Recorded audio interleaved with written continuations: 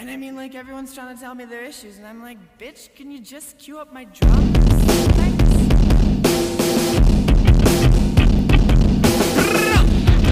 Welcome to Rebel Girls Book Club. I'm Harmony. And I'm Maggie. And we're here to take an intersectional, feminist approach to books from all over the spectrum. Bestsellers, we've got you covered. That one book from English class you hated while you read, but you can't forget, we've got that too. Comic books, nonfiction, it's all right here. So grab your tea, grab your blanket, and let's get rebellious about your favorite new reads.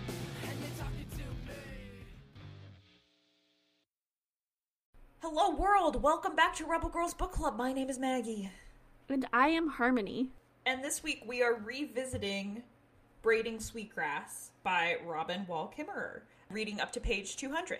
Harmony, what was your impression of Braiding Sweetgrass? And I guess, what was your experience with the book in general? Because you were the person who introduced this author to me to begin with last year. I was just thinking about that, just questioning how I came into contact with this book, because I think Maggie has already read the whole thing, and this is her second read. This is not, I've never read the whole thing all the way through, but I think that I've been exposed to Robin Wall Kimmerer via a podcast that I really like called Missing Witches, which y'all should check out because it's very close to Rebel Girls Book Club with a spiritual twist and better research, to be honest. And I think that I also encountered her in some of my information literacy courses, because this book is really all about a different way, and I shouldn't say different necessarily, but a form of thought and thinking and epistemology that is outside of the ways that we in the West commonly think about the world, and that isn't quite as mainstream among modern people in Western society. So that is my experience with the book, and then I finally just sat down, and I think I've read parts before. I know we read it for the podcast, but I think I maybe encountered other parts outside of the podcast and probably schoolwork. So this was my first time sitting down and reading it all the way through to page 201, not quite all the way through. And it was an interesting experience, and I'm sorry I'm going on and on. I want to hear Maggie's take on this experience a little bit, because I think we're going to have very different relationships to this content, because for those that don't know, I am a hippie, and I grew up in kind of a new age spiritual sort of world. So a lot of what Kimmerer talks about in relationship to the earth and her relationship to animism isn't necessarily a new concept for me. It was really cool hearing about it from a true Indigenous perspective, because I think a lot of the ways that it has been filtered through to me as a white American has derived from Indigenous practices, both here in North America and probably also from ancient cultures in Europe as well. And it was also interesting because this is something, her whole idea and perspective is about Indigenous ways of knowing and about developing a collectivist relationship with the earth and the people around you and essentially your environment, and that includes other people. And that's something I've been thinking a lot about for the past couple of years. So this was sort of, it wasn't necessarily new information, but it was information that helped me ground it more practically and see how at least one person is applying these sorts of philosophies in the real world, and gave me practical ways to apply these philosophies within my own life, so that I'm not just thinking about it and being like, yeah, we should be in a collectivist society. Here are ways that you can use that in the modern world within capitalism. Maggie, what is your relationship to this book? No, I think that everything that you said was really spot on and very interesting. I think especially the ways in which Indigenous knowledge and Indigenous wisdom has been societally kind of co-opted in some cases and sort of filtered through very certain white lenses. I was really thinking about that a lot too while I was reading this book for the first time. My relationship with the book is a little bit more straightforward in that we read the introduction together last year, which is the story about Sky Mother. And I really loved it and had a great time and was like, I'm going to circle back to this. And then in May of this year, I checked out the audiobook from the library, which is narrated by the author and is a really fantastic reading experience, I have to say. And I just absolutely ate it up. It's my favorite book of the year by far, not to spoil future content, but if this isn't at my number one slot when we do our top 10 books of the year, something wild has happened in the next 5 weeks.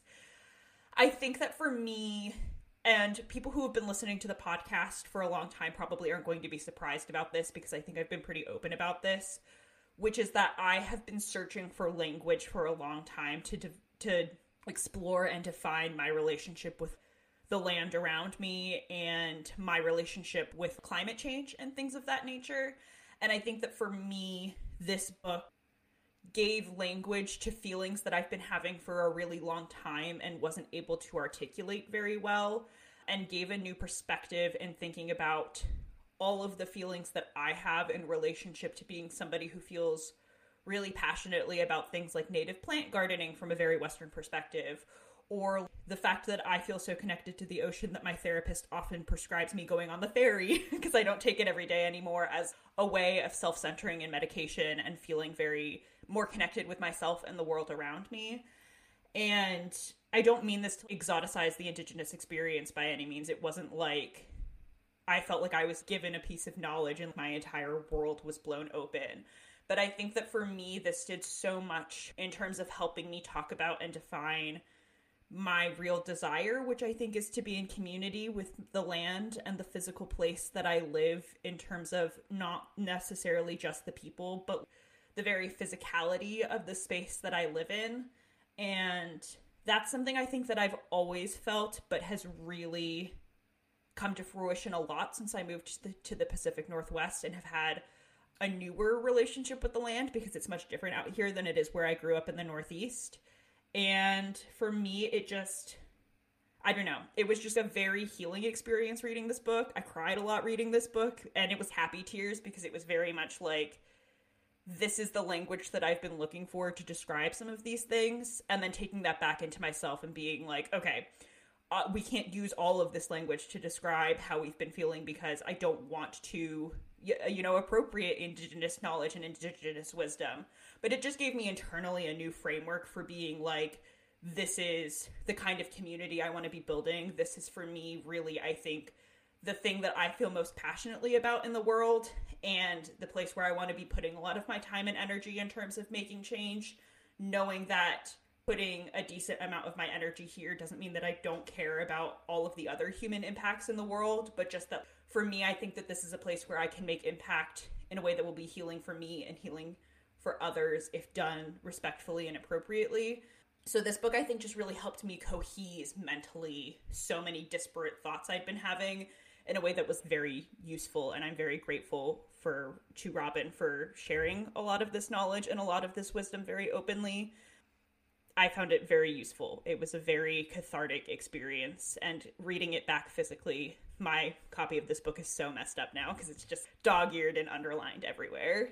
I also have a lot of dog ears on my book, so that's good to know. Maggie, I at least am having kind of a euphoric experience reading this because it's really close to Thanksgiving right now, and I want to get to the text eventually. But I'm having a very personalized experience because, as we've talked about, I am a spiritual person, and this is where a lot of the spiritual practices I've come into contact with and that have resonated with me have derived from or have been similar to, right? I've practiced animism. My mother and father are both really passionate about nature, and so state parks and things, I've been to a lot of them, and we've had nature walks, and I was always taught to ask the plants for permission before I pick them and things like that. And that's something I think as I've grown up and modernized and gotten more into the rest of the world, the rest of Western society, have kind of distanced myself from. And then now that I'm 27 and coming back to trying to grow my own food, talking to plants and stuff again. So I want to know, I guess, about your experience reading this on a personal level, because I know for me, I'm at a point in my life, and maybe this is true for you too, even though we're at slightly different points in our lives, where I feel like I've just come into a new job, and we've just experienced the pandemic, and so I'm suddenly very viscerally awake, right, to the fact that the world is ending. It's been something on the back burner for a while, and now it's here. It's like, oh, the world is ending. We need to get together and fix the damage that we've caused, the damage that our ancestors have caused, and develop new ways of thinking. And I'm at a point where I've just started, this is my contribution. This is my contribution to pushing out new ways of thoughts and new ideas and developing community, right? Because I've just started my career as a librarian, and for me, that is a place where I went into because I feel like I could do some good and I could help build community, and this could be my support and cause, information and community building and all of those great things that come along with librarianship. So reading this book right on the cusp of Thanksgiving, right on the cusp of, all right, I'm stepping onto my path. I'm trying to build a better community. I'm growing plants. I'm trying to make the world a more positive place. I just contributed to my local farm share and just brought home all of these big veggies. So I'm feeling really connected to these things in lots of big ways. And reading this book, I've had an entire week where I'm like, oh my gosh, I am so grateful for the world. I am so grateful for my home. I am so grateful to have these fruits and veggies. I'm grateful to nourish my body. And that's just such a profound experience. And the first half of this book seems to be all about societies of reciprocity. Is that what the word she uses is? Yeah, societies of reciprocity. So I'm wondering if you are also having this experience, or if you had this experience upon first reading it, and how you're feeling on a personal level, given where you are today, while consuming this text. Yeah, so I think for me, I come from a slightly different perspective on this, because for me, the not fear, I guess, but the knowledge of the world ending and the very impending doom of climate change didn't fade away during the pandemic or the other things that was going on. I didn't reawaken to it so much. My spouse thinks I'm kind of crazy because in some ways that I'll get into an anxiety spiral and get kind of doomer about things, which makes him laugh a lot. But for me, this has always really been the thing that I've been most concerned about, to the point where I low-key have nightmares about it, forefront of my mind. And I think that for me, what this book did that was healing is that books about climate change that come from a very white Western lens and Western perspective of scientific knowledge feel very doomer. The way that they try and get points across about relationships to the land and relationships to nature is very, wake up, this is happening, this is coming, we have fucked up big time.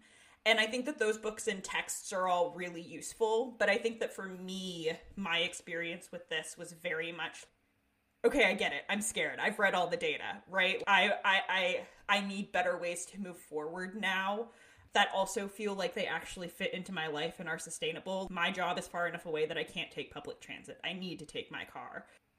My house is run entirely on renewable energy, so that's really cool, but other things don't balance out. I'm not in a household that's really willing to go vegan or things like that. What are the actual tangible steps here? How do we move forward? And I think that for me, this book was very healing because it gave me the space to be on an individual level, thinking about being in reciprocity and in community with nature, and in reciprocity and in community with the land that I live on, and encouraging others to maybe think differently about that would be, I think, a way that I can really reframe some of my panic about some of this and put it into better context for myself and potentially also others as we talk about it. So I think for me, a lot of the thankfulness was feeling like I had tools and a way forward to be like, okay, this is where my impact is. Because I think that, and we talked about this actually in an episode where we talked about spirituality in general. I'm not a particularly spiritual person, but the places that I feel awe and the places where I feel thankful to be alive have always been in nature. So I don't think that I personally had any extra of that while reading this book, because I was very much already in that headspace coming into it, which I think is also partially because of where I live. I live much closer to nature. Harmony lives in the middle of a major metropolis, you know. I'm a little bit more surrounded. But I go on nature walks and stuff. There's nature around. Yeah, but like a It's bald hard. eagle lives right outside my house. Like its nest is right there. During mating season, you can hear it in my house, which is horrifying, frankly. But I think that for me, it's just like very ever present, very at the forefront of my mind. So my thankfulness, I think, is really to have a way forward that doesn't feel just panic and fear induced in that sense. And I think also, I have never been a nature walk person. I don't like hiking. I very rarely go to state parks. And I think that I had a very limited idea of what it meant to be a nature person and what it meant to be in reciprocity with nature in that sense. Because I think for me, it felt very like, those are the ways that you do it, right? Those are the ways that you show awe. And the way that Robin Wall Kimmerer described how she lived her life and the relationships that she has with the land around her and the community around her, I think just really speaks more directly to me and the relationship I have with the land around me. Obviously not the same, because again, I'm coming from a very white perspective, but a lot of the things that she talks about and the things that she thinks about are things that I was also talking about and thinking about, even from a different perspective. And so much of that spoke to me that it felt very tangibly, oh yeah, you can be a nature person who's in community and in reciprocity with the land around you in your own way. That's cool too. And that for me, I think gave me a lot more confidence as well to dive into my relationship with the land that I live on, if that makes sense. That totally does make sense. I think it's interesting too, because we picked out very different parts of this first half of the book. You're talking a lot about climate change, and for me that was a part of the book because since we've been born, it's been ever present, as Maggie's saying, and to them it's very big and this needs to be addressed right now. And to me, it's like, oh, this is ever present and really big and scary, and I don't know how to address it because I'm not a lawmaker. And all I can do is compost and recycle and, clean up the beach. And I read this first part of the book and I was like, this is our solve to modern society. This is my solve to feeling burned out at work, right? I can come home and these are the things I'm doing. She talks about how she just wants to can peaches, right? And I'm like, oh, that's a great idea. I should start canning. So that's kind of cool too. I want to ask you, Maggie, I want to get to the text and I want to ask you some of our syllabus questions, which will be interesting to see how it plays out on a nonfiction book. So how much agency, I guess, does Robin have within these stories? Because the book is kind of structured in little mini essays, and one of the things we like to examine is how much agency characters have, but because this is a memoir, I think it would be interesting to look at this individual perspective and see how much agency she has in the stories that she's talking about. And I guess that can be a kind of a good guide for us too, because this is a very inspirational book. It's funny that you say that. I also marked out the passage where she was talking about canning peaches and all of that and was like, yeah, that's who I am. That's what I want to be doing. I want to feel like I'm, I guess, participating in the food making process in that way. And it does totally feel like an antidote to modern society. But then I also want to be careful when I think about that too, because of course Indigenous ways of living they aren't something that, they aren't an antidote, they aren't the opposite necessarily. They're just a practice that white culture has tried to extinguish, and I want to be careful about how I think about incorporating things that Robin has shared into my life in a way that isn't appropriative. Not that I think that canning peaches specifically is. I try really hard not to do like an either or when I think about these things, because I think that can be sort of exoticizing of Indigenous culture, and that's not what I want to do. And I don't say that to suggest that was what you were suggesting, but it just floats around in my head when I think about things that are, how do I survive capitalism? No, that's very fair. Wait. Before you get on to your point, can we explore that topic a little bit more? Because Robin repeatedly calls cultures of reciprocity a sort of medication, and she refers to nature itself as medication. And your therapist said to go on the boat. So I think that maybe we should explore that a little bit more.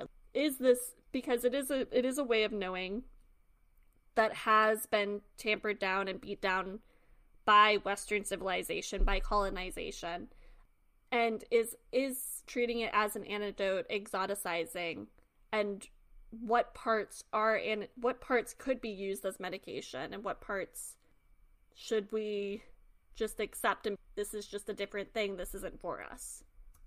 I think that my perspective on those things is very much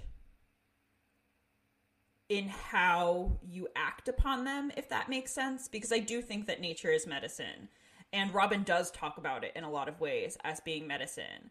I think that where you can get into trouble is when you co-opt indigenous practices of honoring nature, potentially. In some cases, when you co-opt indigenous knowledge about using certain plants as medicine, when they also have a spiritual aspect to them, and when you just kind of take from a culture and use that knowledge as medicine without giving thanks and respect to that culture. I think it largely comes down to the idea of appropriation, right? I think that we can talk a lot about nature being medicinal and also know that how we use that medicine might look different depending on what cultural background we come from. I think that for me, taking the ferry feels like a way to really use that medicine that to me doesn't feel like I'm co-opting or taking from anybody's culture. It's just a way that I feel very connected and have a mindful moment to feel the wind on my face and smell the salt and look at the mountains around me and just kind of feel in awe and terrified of Mount Rainier specifically. So I think that it all comes back to cultural appropriation and being mindful of that. And then also knowing that the idea of nature as medicine doesn't come from white culture, generally speaking, or doesn't always, and that it, depending on your cultural background and going back, because there's, of course, herbal medicine in every culture around the world, no matter where you are. But a lot of how it's played out today in the US takes a lot from indigenous knowledge without necessarily citing back. So I think that it's just about being really mindful of where you get your information from and whose cultural practices you're using. And if you can, trying to use cultural practices as long as they're respectful to the earth that come from your background, which is all very complicated. It's all very complicated. I read a book recently that talked about the ways in which that so much of modern Western witchcraft is actually taken directly from Caribbean voodoo practices. And I think that it can be really difficult sometimes as a white person to parse out where certain practices came from and knowing what's culturally appropriate to you and your ancestors and what's not. But that doesn't mean it's impossible. It's just about tracing back and thinking broadly and doing your research, basically. And then being respectful and understanding when somebody says you've taken this from my culture, and backing off of that. Okay, I want to follow this thread more. I'm so sorry. So I think there are a few things. There are white, as you said, right? There are white cultures that have done a lot with plant medicine and that continue to do a lot with plant medicine. Western culture, particularly, we're situated in the States, right? So we are situated in a colonizer culture as white people, where even if we aren't direct descendants of the people who came through and colonized and said, hey, nature is evil, because we do know that that was a big part of Puritan culture and a lot of Christian practices, and a lot of the people who were coming here to the States, we're living and gaining, we're living products of that culture, even if they aren't our direct ancestors. But I think, and I want to be careful about this, because I wonder if listeners might also feel this. I don't want to come across as defensive, right? Because I am a practicing witch, and I know a lot of other people who listen to this podcast probably have similar practices or similar spiritual takes. I think you need to be cognizant of where everything comes from, but also understand some things are medicine because they're medicine, right? And there's a difference between harvesting white sage, harvesting Palo Santo, harvesting these medicines that are generally stewarded by indigenous cultures who are being directly impacted even today by colonization, and then contributing to that colonization by over-harvesting things versus using medicine. Lavender is indigenous to lots of parts of Europe, and lots of people do have relationships with that, right? And even if I'm in New York, there are going to be certain plant medicines that are indigenous to North America. And I think that you should have a relationship with the place you're in.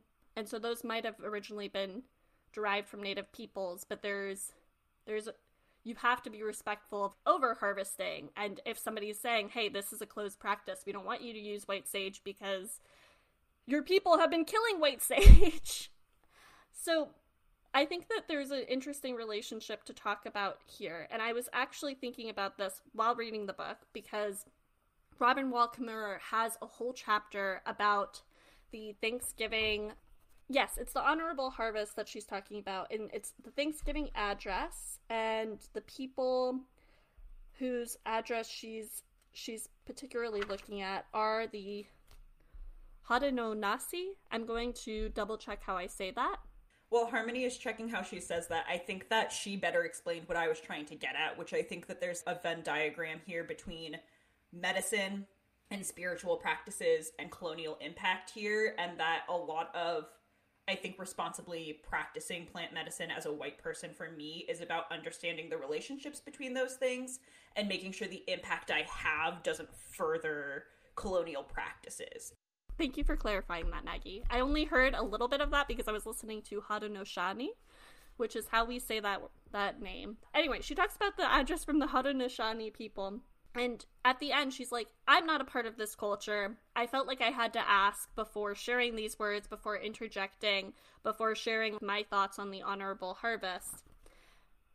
But she also says that when she asked the elders, when she asked them, they were like, yeah, we want you to share this. We've been trying to get this message out. This message is good medicine, essentially. And I was thinking about that because I was reading this and I went to work and I was like, I wonder if there's a Thanksgiving address, because I was so blown away by this address and this idea of collectivism and this idea of honoring yourself to the environment around you and doing it through words. I was like, this would be great to share in some capacity. And I wonder if there's an address that's been shared that is okay to use that I can share with my little library community, because I think that patrons might be interested in it and it's just spreading a different way of knowing. And I can do that in a kind of non-political way because we're at Thanksgiving time, so we're already thinking about these traditions. And the Haudenosaunee had shared a different version of this address on PDF format, a much simpler version that actually worked better for my community anyway, where they're just giving thanks to the land around them. And so I went ahead and I printed it and put it nondescript at my library. But I was concerned a little bit because Robin had really thought about this and she had asked elders. And I'm just going to the internet and somebody says it's okay. And I'm like, okay, well, I'm going to share it. So what parts of these are medicine? And I wondered, too, the community I'm a part of, and I as a white person need to be careful when I say this, but because I don't want to conflate cultures, but the community I'm a part of has also experienced really ill effects from colonization, right? And has also had a lot of their spiritual practices, which are different, tampered down.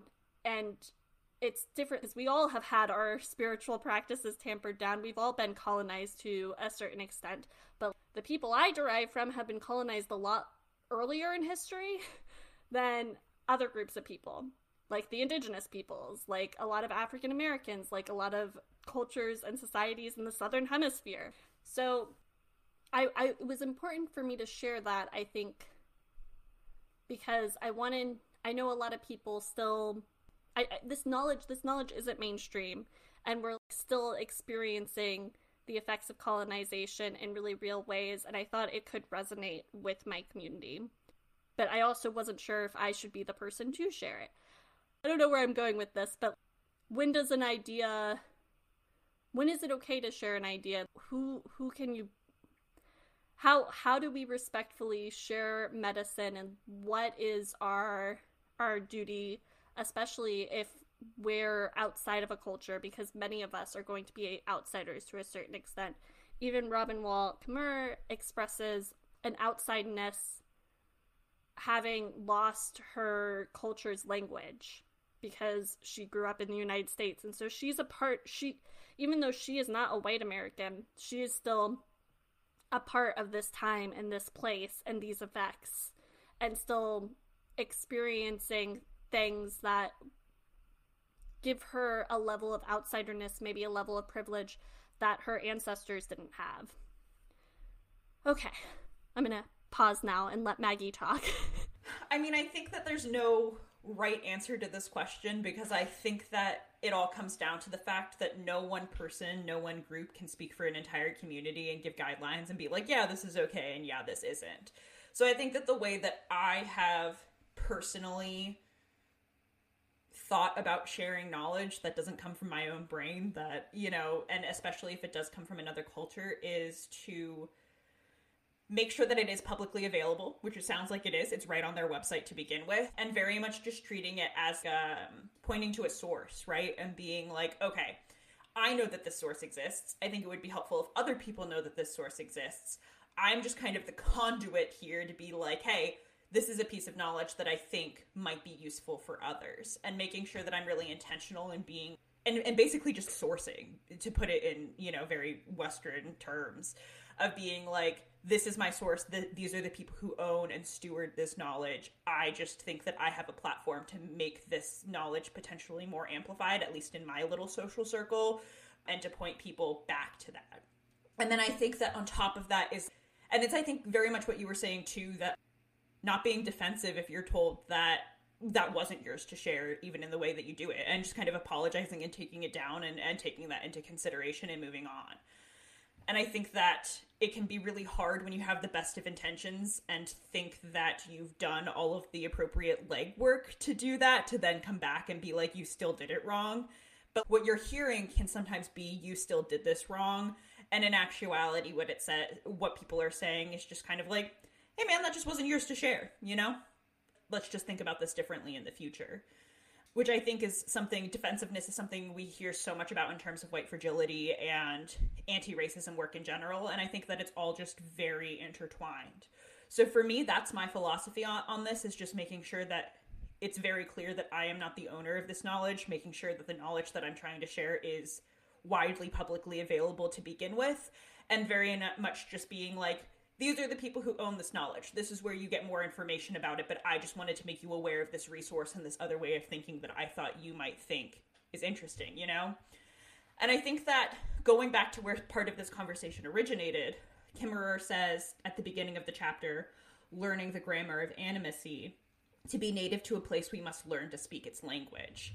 And I think that when you're coming from a non-Indigenous perspective, or at least how I think about this, is that learning to speak that language is about learning to speak the language of not just the land, but also how colonialism has impacted that land, so that you as an individual who wants to be in reciprocity with where you live can make sure that you're making both natural choices and human choices that have the least amount of negative impact on those around you. Thank you for that, Maggie. I interrupted you a while ago so that we could follow this medication thread. Do you want to go back to whatever it was that you were saying? I lost that thread. I have no idea what I was saying, but I think that, I don't feel anything pressing that feels like, oh, I really needed to say this. So I think that we probably covered it as we explored this thread. I think it might have derived from the original question, how much agency does Robin, as a character in her own stories, how much agency does she depict herself having when dealing with, I guess, Indigenous ways of knowing and communing with the environment and the land? I think that Robin depicts herself as having a lot of agency, although of course is also very open about what it means to be an Indigenous woman working in white supremacist capitalist world. And I think that she's very open about, you know, places where early in her career she really leaned into scientific knowledge and really leaned into Western knowing, and how she wishes that she stood up more for her Indigenous wisdom and her Indigenous ways of knowing, and how gaining that skill to sort of combine and marry those two different thought processes really increased her agency. She talks a lot about, you know, going out and advocating at different sites throughout the book, and just thinking very holistically about the environment that she's part of and is around her. I think that the thing that I learned from the way Robin frames her agency is that she does it with so much humility. I think that sometimes agency can be conflated, at least in my mind, I make this mistake occasionally, with confidence and knowing and being like, I am doing this thing, I have the power to do this thing, I know that this is the right thing to do. Whereas I think that Robin is making decisions with the best amount of knowledge that she has, and is open enough to know that she might not always have the most amount of knowledge and that she needs to go to other sources. And I think on the surface of it, that sounds like a very simple thing to do, but I think that it can be really, really difficult. And so the way that she's able to keep her agency as an individual and also be so open and so humble in the face of knowledge, in the face of knowledge of the world and the knowledge that nature so innately has, and then also in the other communities that she's working with, is, I think, an aspect of Indigenous wisdom that she's trying to get across to us, but also was a really powerful part of showcasing somebody having a lot of agency in a very respectful way, or using their agency in a very respectful way. Yeah, I'm gonna get personal again. That was a big part of me too, reading this book and having a sort of euphoria moment, because perhaps derived from capitalism and everything that's been going on, the COVID, the after effects of COVID as we all live with it, I am constantly feeling like I'm not doing enough, right? I'm so close to self-actualization. Here I am. I'm so grateful for everything that I've gotten, but I'm not doing enough, right? I'm not going to volunteer at the community garden every weekend. I'm not doing enough as a librarian. I'm not serving my community enough. I'm not doing enough at home or giving enough to my relationships. And it's like having that grace to be like, we are all still learning, right? You don't have to have the answers all the time. Having that grace to be like, it's okay to rely on the help of the earth, even. It's okay to rely on the help of your community. It's okay to rely on the help of other sources and recognize that, like, oh, we can be wrong, and I'm going to go look to this source. I'm going to listen to how the sweetgrass grows, right? That's a big thing that she talks about, or how the corn stalks grow. I'm going to listen to how the strawberries grow. Having this sort of reverence for teachers and this sort of attitude that, like, we are learning and it's okay. It's okay that we're learning. It's okay for us not to have the answers. Really stuck out to me, because it is a very Western sort of idea, this sort of independence. I need to have all the answers. I need to be right. I need to be doing the best that I can all of the time, which Robin does struggle with too. She talks a lot about, like, how do I be a good mother? But even that's a very humble thing. Like, I want to be a good mother to the world around me because the world around me has mothered me so well. I think that so much of agency in this novel talks about owning and taking responsibility for our personal relationships. And it's both our personal relationships in terms of human to human, and it's also our personal relationships with the land and with nature. And how do we responsibly steward those? And how do we make sure that our agency as individuals isn't overshadowing and overpowering the agency of those around us?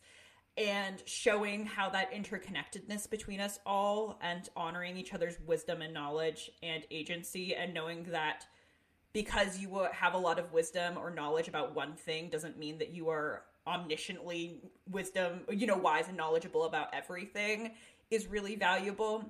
One of the passages in the book, one of my favorite chapters in the book, is the chapter that's set up like a very traditional scientific study about sweetgrass, where she talks about her relationship with a grad student she was working with, Lori, and Lori was studying sweetgrass. And Lori was, by the end of it, really open about the fact that in some ways this wasn't a traditional scientific study anymore from Western standards, because she built a personal relationship with the sweetgrass, and she built her own relationship with it that wasn't, taking from Indigenous knowledge necessarily, but just being there and watching the grass grow and seeing how it responded created this bond between her that meant that she couldn't be that very sterile, objective scientist that we're all supposed to be when we're doing scientific work from this lens. And seeing that Robin was able, as a professor, as her mentor, to help her encourage that and help her grow in that way without pushing her, without being like, well, you have to have this kind of relationship to really understand what's going on here, but just letting her flourish and letting Lori find her own agency in that sense, and her own relationship was so beautiful. And I think for me, that was just such an example of the ways in which, again, you can responsibly use your agency as a person to interact with everything.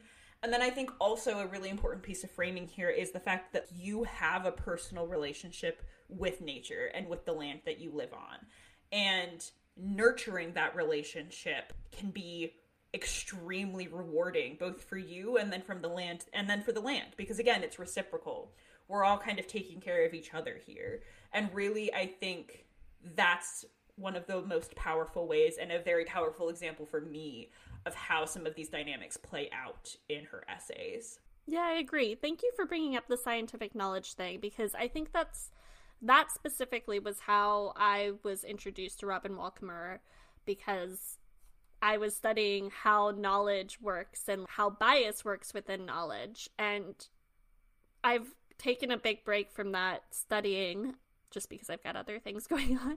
But what I did end up finding was the fact that we do all have bias, and in order to move forward as a society, we need to recognize that bias in our academic work, in the way that we create knowledge systems. And repeatedly throughout this book, Robin talks about marrying science, which is something that we in the United States in 2022 really associate with Western society and Western cultures and Western ways of thinking, with Indigenous ways of knowing, which in this book is very specific about our relationship to nature. But if we look at a broader perspective, I've really seen it related to simply the idea that we are in communion with everything around us. There is an interconnectedness, which is a big simplifying, but does stand in contrast to this Western idea of independence and this idea that we can control and shape everything around us. And I wonder how, to me, that's really a blend of these two things that maybe people who aren't of Indigenous ancestry can kind of try and use. This idea of like, we are interconnected, right? And also we have logic, and how do we marry those two things together, and how can we be more logical about our logic, maybe by recognizing interconnectedness. Is that too abstract, Miss Maggie? Do you have any thoughts of that? I think the one thing that I would clarify is that I think that when we say logic, it in that way, it kind of implies that Indigenous ways of knowing don't use logic. And I know that that's not what you're trying to say, but I think it's just very much talking about the very systematic scientific method that is so much of what current Western culture defines as being the standard of ways of knowing. And I think that if more of us can open up to the fact that there are multitudes of ways of knowing, and that using multitudes of ways of knowing is a really beautiful experience and can give us a much fuller picture of what's going on in the world, then we might get further together, even if it takes a little bit longer, then we'd be in really great shape. But I think when we talk about the interconnectedness of community, I'm brought back to the last chapter that we read as part of this, which is all about the honorable harvest. And Kimmerer lists some rules about or guidelines, maybe is a better word, about the honorable harvest. And something that's really important to me is that it's about respecting yourself. It's about respecting the land. And it also, the honorable harvest has guidelines for the fact that you need to share with others. It also talks about the fact that resources aren't just for you. It brings in all three of those aspects together. It's about interconnectedness of community with nature and interconnectedness of community with other people and other animals. So all three of these things marry together to create a respectful way of interacting with the world through this set of knowledge and set of guidelines. And I think that to me really, really speaks to me. And I think that part of what I'm taking from this book is that if that's my core and that's my value, how do I develop that for myself in a way that, again, doesn't take from Indigenous knowledge, but is influenced by it when is appropriate? Knowing that my goal is to feel like I'm in better community with the people around me, with the animals around me, and with the plants around me, because I think that that will holistically make my world a better place and hopefully make the broader world a better place, even if my impact as an individual might be small. I agree. I think one method that's kind of related, but it relates to me anyway, is that in our everyday lives, we have habits of prioritizing ways of being and ways of thinking over others. And to me, that shows up in somebody coming to you and maybe they're nonverbal, or maybe they're not great at communicating in that moment, or we're not perceiving them as great at communicating. And just for me, it's important in those moments, remind myself that these people aren't stupid or what we're defining as stupid, because I think that that's a split reaction that people have all the time. I hear it from my friends like, oh, I'm stupid. And even that to me is alarming. Like, you are not stupid. You made a mistake. Or just because you feel like you are less than in this situation than somebody else does not mean that you actually are less than. So I think for me, when I see people or things, or someone doesn't speak a language as well as I do, or they don't know how to use the computer as well as I do, remembering that they have knowledge and innate wisdom outside of that, and that doesn't make them lesser than, is a good practice to kind of keep me being like, there are different ways of knowing. There are different ways of knowing, and just because somebody's walking slow does not mean that they are less. I'm a New Yorker, so this is a big thing that maybe New Yorkers can relate to. Just because somebody is walking slow in front of us does not mean that they are somehow less than. Because there are different ways of being, different ways of knowing, and our goal should be to make things as accessible as possible for everybody. Which, yeah, I hope that doesn't sound condescending at all, because that's not my aim. But I think that that's a practice that I keep having to come back to for myself and reasserting for myself, because I think that it's really easy to just split-second hate somebody for being different all the time. Even if you don't recognize yourself as hating that person. I think that a lot of the negative thoughts that we have in association is actually hateful, and that a way to dehumanize people who are different than you. Well, I think that a lot of this comes back to another thing that I really take away from this book that I think ties so deeply into something that you and I talk about on the podcast all the time, is that this is a way of disrupting hierarchy. And this is a way of acknowledging the whole self of whoever and whatever that you're dealing with, and disrupting the idea that one way of knowing or one way of being is somehow inherently better than another. And then taking that outside again of just human to human interactions and then applying that everywhere, you know? Knowing that the grass has different ways of knowing that the trees communicate with each other even if they do it differently than we do, knowing that, or being aware of all of these things. Because I think that the other piece of here is that the reason why I think that there's almost part of the tension here, to me, also speaks to indigenous wisdom versus scientific knowledge. Something that I've really gathered, I think, over the past couple of years is that we can never truly know anything. All we can do is better understand and better see outside of our own perspectives and gather more knowledge for ourselves. But especially when we're talking about experiences that don't align with who we are as individuals, we can only ever truly know ourselves and our experiences. So I love the idea of framing things too from the lens of wisdom, and the idea that it's okay to not know, quote unquote, and that can really open us up to different methods of thinking and understanding the world as best that we can. Yes, I agree. Is there anything really big that you want to talk about? I'm looking at our guiding questions that we haven't talked about already, because we are hitting on the hour mark. No, I think that was most of the big themes that I had really noticed. Would it be appropriative if we just give thanks to some things? Like, what are you grateful to, Miss Maggie? Because this is going to be coming out on Monday. Today is Sunday, so Thanksgiving is really right around the corner, and as we all know, that is a practice that derived from indigenous people in North America, and, you know, has since been colonized. But I feel like, especially after reading the first half of this book, taking the part of like, oh, we're grateful and thankful isn't necessarily a bad thing. It's just important to recognize, oh, we stole a whole country from people and like completely betrayed them, and all of those other great, bad, horrible things that we did to build the United States. Anyway, I think the being thankful part, though, is important and maybe good medicine. All right, well, I guess I'll go first then. I'm really grateful for my apartment with its beautiful light, because it allows me to grow lots of seedlings, and I'm really grateful to my seedlings, and I'm very grateful for the food that I have, because I've been cooking a lot and it's been really nice, and I'm grateful to be hosting a dinner soon for my family, and I'm really grateful for my job, even though that sounds like capitalist scum, because it's given me a lot of new insight, and it's allowed me to be a part of community in a way that I haven't ever gotten to be a part of community before, and given me a really tangible way to give back to my community in a way that I haven't felt I had the capacity or ability to do before.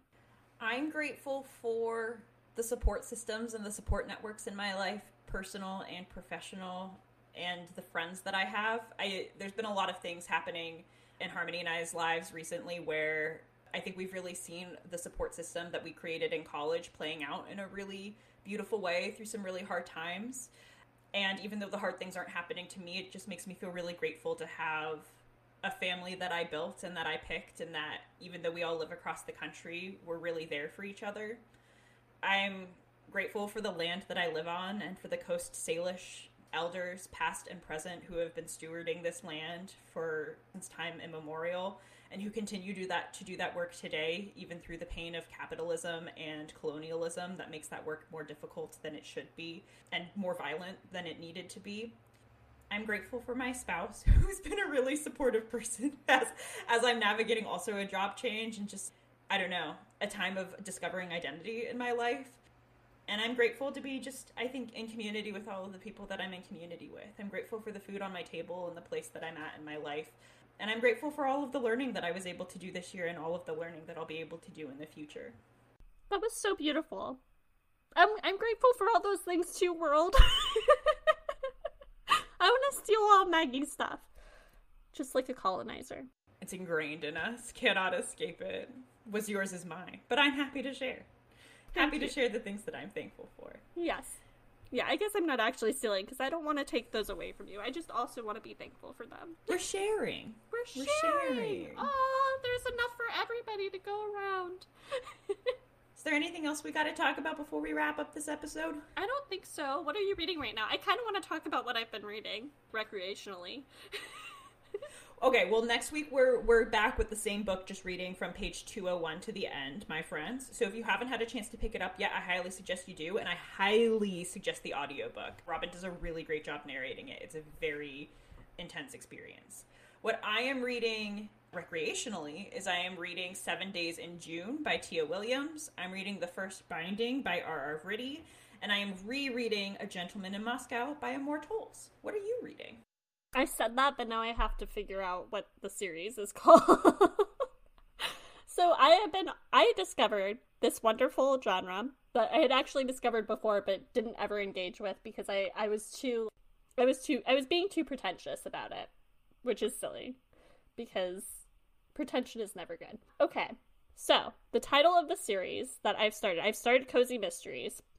And it's just one series, and in a matter of days, I've just been powering through these audiobooks because they're just so good and so wish fulfillment-y.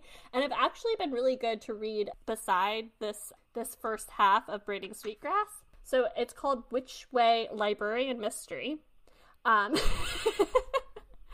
it's by Angela M. Sanders. And the books are about a woman who moves to a rural town in Oregon and solves murder mysteries and gets to like be a librarian and live in this mansion where the library happens to be and meets all of these wonderful Oregon characters and also discovers that she has powers and is a witch. She's actually I don't want to spoil it for you all, but she has powers and she is a witch, and her witchy powers really resonated with me. I was like, this is also my personal calling.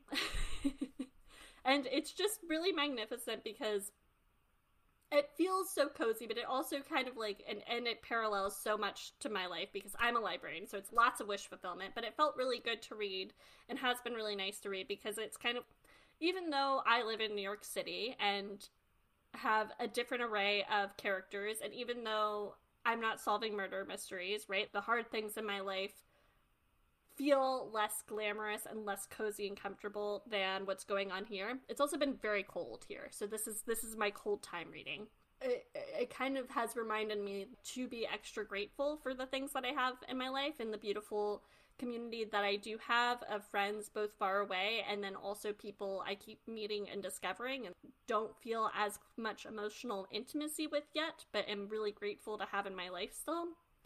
And yeah, I don't know. It's like this beautiful form of wish fulfillment that I'm like projecting onto my own life and is helping me a lot through the cold times. It is okay to be cold and miserable now because I am making my life as cozy as it can be, god damn it. And I am grateful for the coziness. Yeah, okay. I love that for you. I also got into cozy mysteries this year. And you know what? It's just another one of those things that I feel like is very... I don't know. There's so many genres of media that are so, I think, influenced especially by misogyny, and the enjoyment of which is looked down upon as being lesser for some reason, because a lot of the authors are either women or a lot of the core readers are women. And I feel like cozy mysteries is one of those genres that gets looked down upon because of it, and because they, I think, can sometimes be viewed as being very fluffy and wish fulfillment-y. But I'm here for it. I want it. Give it all to me. I think that it's really empowering and powerful to have a story where you can go through hard things and everything can still be okay. You can get through those hard things. I desperately need to use the bathroom, though. So, we gotta wrap up. Thank you all so much for coming. Harmony, I love you. I'll talk to you next week. Goodbye! Love you too, bye! Don't forget to rate and review us on your favorite podcatcher app. You can support this podcast by going to anchor.fm/RGBC and clicking the Support This Podcast button. Our episode schedule can be found in our show notes or by going to our website, rebelgirlsbook.club, and clicking Read Along with the Show. You can follow us at RGBC Pod on Instagram, at Rebel Girls Book Club on Facebook, at Rebel Girls Book 1 on Twitter, and you can email us at rebelgirlsbookclub@gmail.com. Our theme song is called Pretty Boys Make Me Feel Ugly, and it's by The Gays. See you soon, and remember to read rebelliously.